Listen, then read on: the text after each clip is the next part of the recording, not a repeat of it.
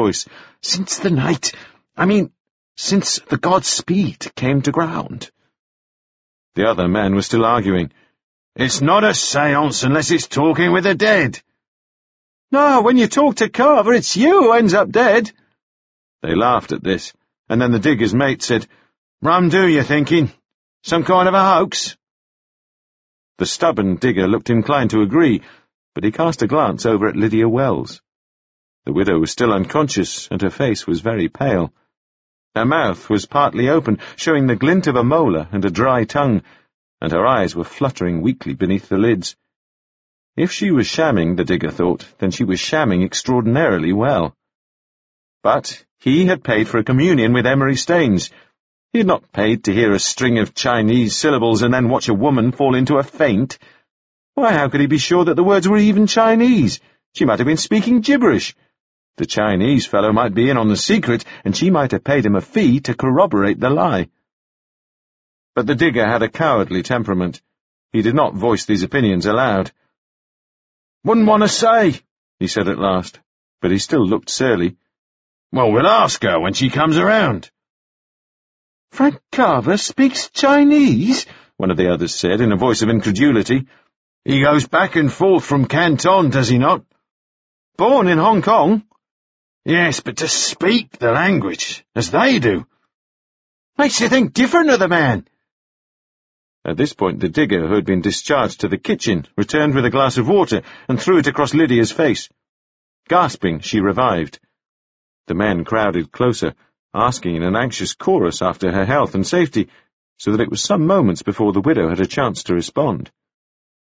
Lydia Wells looked from face to face in some confusion. After a moment, she even managed a weak laugh.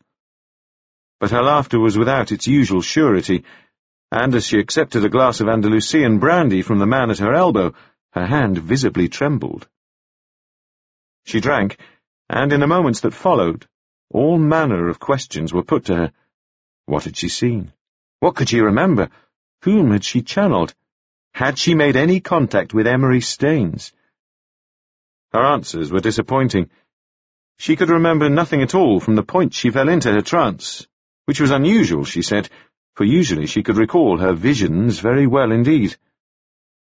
The men prompted her, but without success. She simply could not remember anything at all. When it was revealed to her that she had spoken in a foreign tongue quite fluently and for some time, she looked genuinely puzzled. "But I don't know a word of Chinese," she said. "Are you sure? And the Johnnies confirmed it. Real Chinese, you're really sure?" This was confirmed with much perplexity and excitement. "And what is all this, miss?" She gestured weakly at the scorched table and the remains of the fire. "The lamp just fell," said one of the diggers. "It just fell of its own accord. It did more than fall, it levitated." Lydia looked at the paraffin lamp a moment, and then seemed to rouse herself. "Well—" She raised herself a little higher on the sofa. "So I channeled the ghost of a Chinaman." "Interference wasn't what I paid for," the stubborn digger said. "No," said Lydia Wells soothingly. "No, of course it wasn't. Of course we must refund the cost of all your tickets. But tell me, what were the very words I spoke?"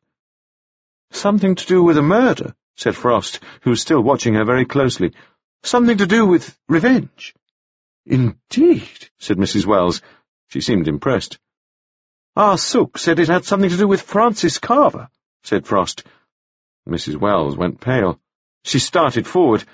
"What were the very words, the exact words?" The diggers looked around them, but perceived only Ah Kui, who returned their gaze stonily and did not speak. "He doesn't have English. Where's the other one? Where did he go?" Ah Sook had extracted himself from the group some minutes before, padding from the room and into the foyer so quietly that nobody had noticed his departure.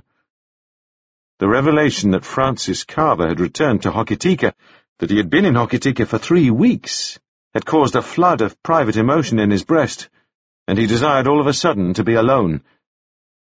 He leant against the rail of the porch and looked out down the long arm of Revel Street towards the quay. The long row of hanging lanterns formed a doubled seam of light that came together in a haze of yellow some 200 yards to the south. Their brightness was so intense that upon the camber of the street it might have been high noon, and the shadows of the alleys were made all the blacker by contrast. A pair of drunks staggered past him, clutching one another around the waist. A whore passed in the other direction, her skirts gathered high above her knees. She looked at him curiously, and Arsuk, after a moment of blankness, remembered that his face was still heavily painted, the corners of his eyes lengthened with kohl, his cheeks rounded with white. She called out to him, but he shook his head, and she walked on. From somewhere nearby there came a sudden roar of laughter and applause. Arsuk sucked his lips between his teeth. So Francis Carver had returned to Hokitika once again. He surely was not aware that his old associate was living in a hut at Kenyeri, less than 5 miles away. Carver was not a man to bear a risk if he could remove the threat of that risk altogether. In that case, Arsuk thought, perhaps he, Arsuk, had the advantage. He sucked again at his teeth, and then after a moment shook his head. No. Lydia Wells had recognized him that morning. She would surely have relayed the news to Carver at once. Inside, the conversation had returned to the subject of the paraffin lamp, a trick that Arsuk had already dismissed out of hand. Lydia Wells had merely slipped a loop of thread over the knob of the lamp at the moment she doused it. The thread was the same colour as her dress, and the other end of it was affixed to the inside of her wrist. One sharp twitch of her right hand and the lamp would fall over the candles. The small table upon which the candles were burning had been coated with paraffin oil, which had the virtues of being both odourless and colourless, such that to an outsider the table might have seemed merely clean. At first contact with the naked flame, however, the surface of the table was sure to ignite. It was all a charade, a sham. Mrs. Wells had not made any kind of communion with the realm of the dead, and the words that she had spoken were not the words of a dead man. Arsuk knew this, because the words were his own. The whore had lingered in the thoroughfare. She now called out to the men on the veranda opposite, and lifted the flounces of her skirt a little higher. The men called back in response, and one leapt up to caper. Arsuk watched them with a distant expression. He marvelled at the strange power of feminine hysteria, that Lydia Wells might have remembered his very words perfectly over all these years. She did not speak Cantonese.